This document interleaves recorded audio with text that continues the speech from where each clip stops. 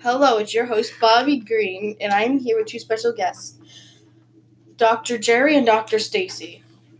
We're going to learn about Ebola. Now, where did this originate? It originated in Africa in 1976. It can mutate. It can mutate. When an outbreak is over, and it can become weaker or stronger depending on the species or something. Okay. How can you prevent something like this to happen? Wash your hands frequently. Use alcohol.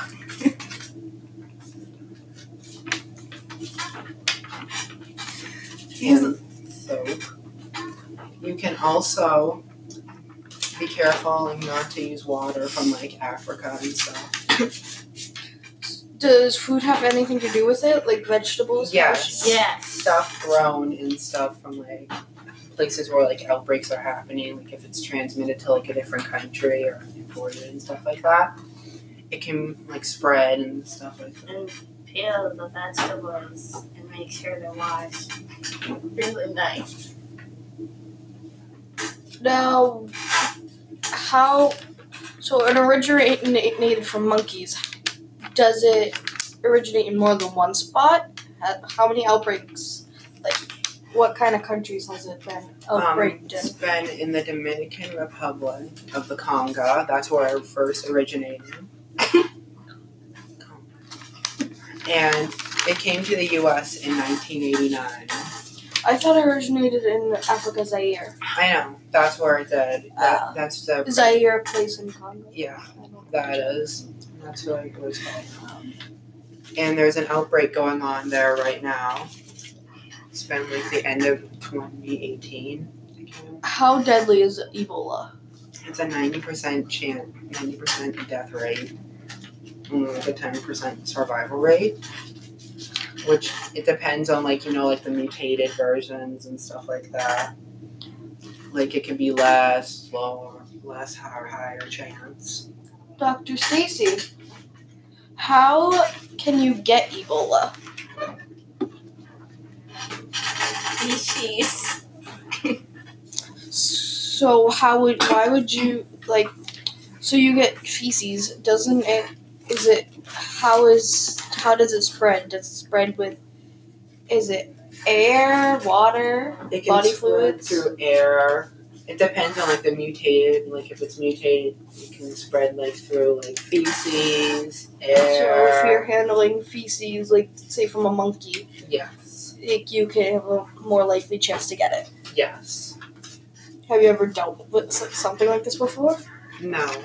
Most countries in the world, they haven't never dealt with this before, it's a new disease, so it can't, we don't really know much about it. There's no vaccines and really no treatment and stuff. So, is there any cure or any help for prevention of it? There is no cure right now, and I think there's some treatment which can help us a little bit. But, so... What can you do to prevent something like this from getting sick for you and your loved ones? You can stay away from them. Try not to use the same stuff like they do. Who is they? Your loved ones and stuff. Don't use So if you think you have a sickness like Ebola, try to get quarantine. Yeah, quarantine that until a certain amount of time. Should you tell people if you have Ebola? Yes and no. No, because you might freak people out because it's very So rare. you should tell the right people, not your doctors, but go to someone in the government. Yeah. So what are the likeliness of you to get Ebola? If it's roaming around and stuff, yes. Or around Africa. Drinking their waters. It's a very high chance in Africa. In the U.S., Can boiling your water do anything to help it? I think so. Yeah. Yes, it can. Because I heard cleaning your water out would help. Yeah. Clean any germs. Yes, that can help. And it's not all waters in Africa that are affected by this, right? Yes. So they're not all affected by it. Yes. All right. So that's all we have for today. Anything else to add, guys? No. So keep it safe and don't handle sick monkeys. All right. Bye. Bye.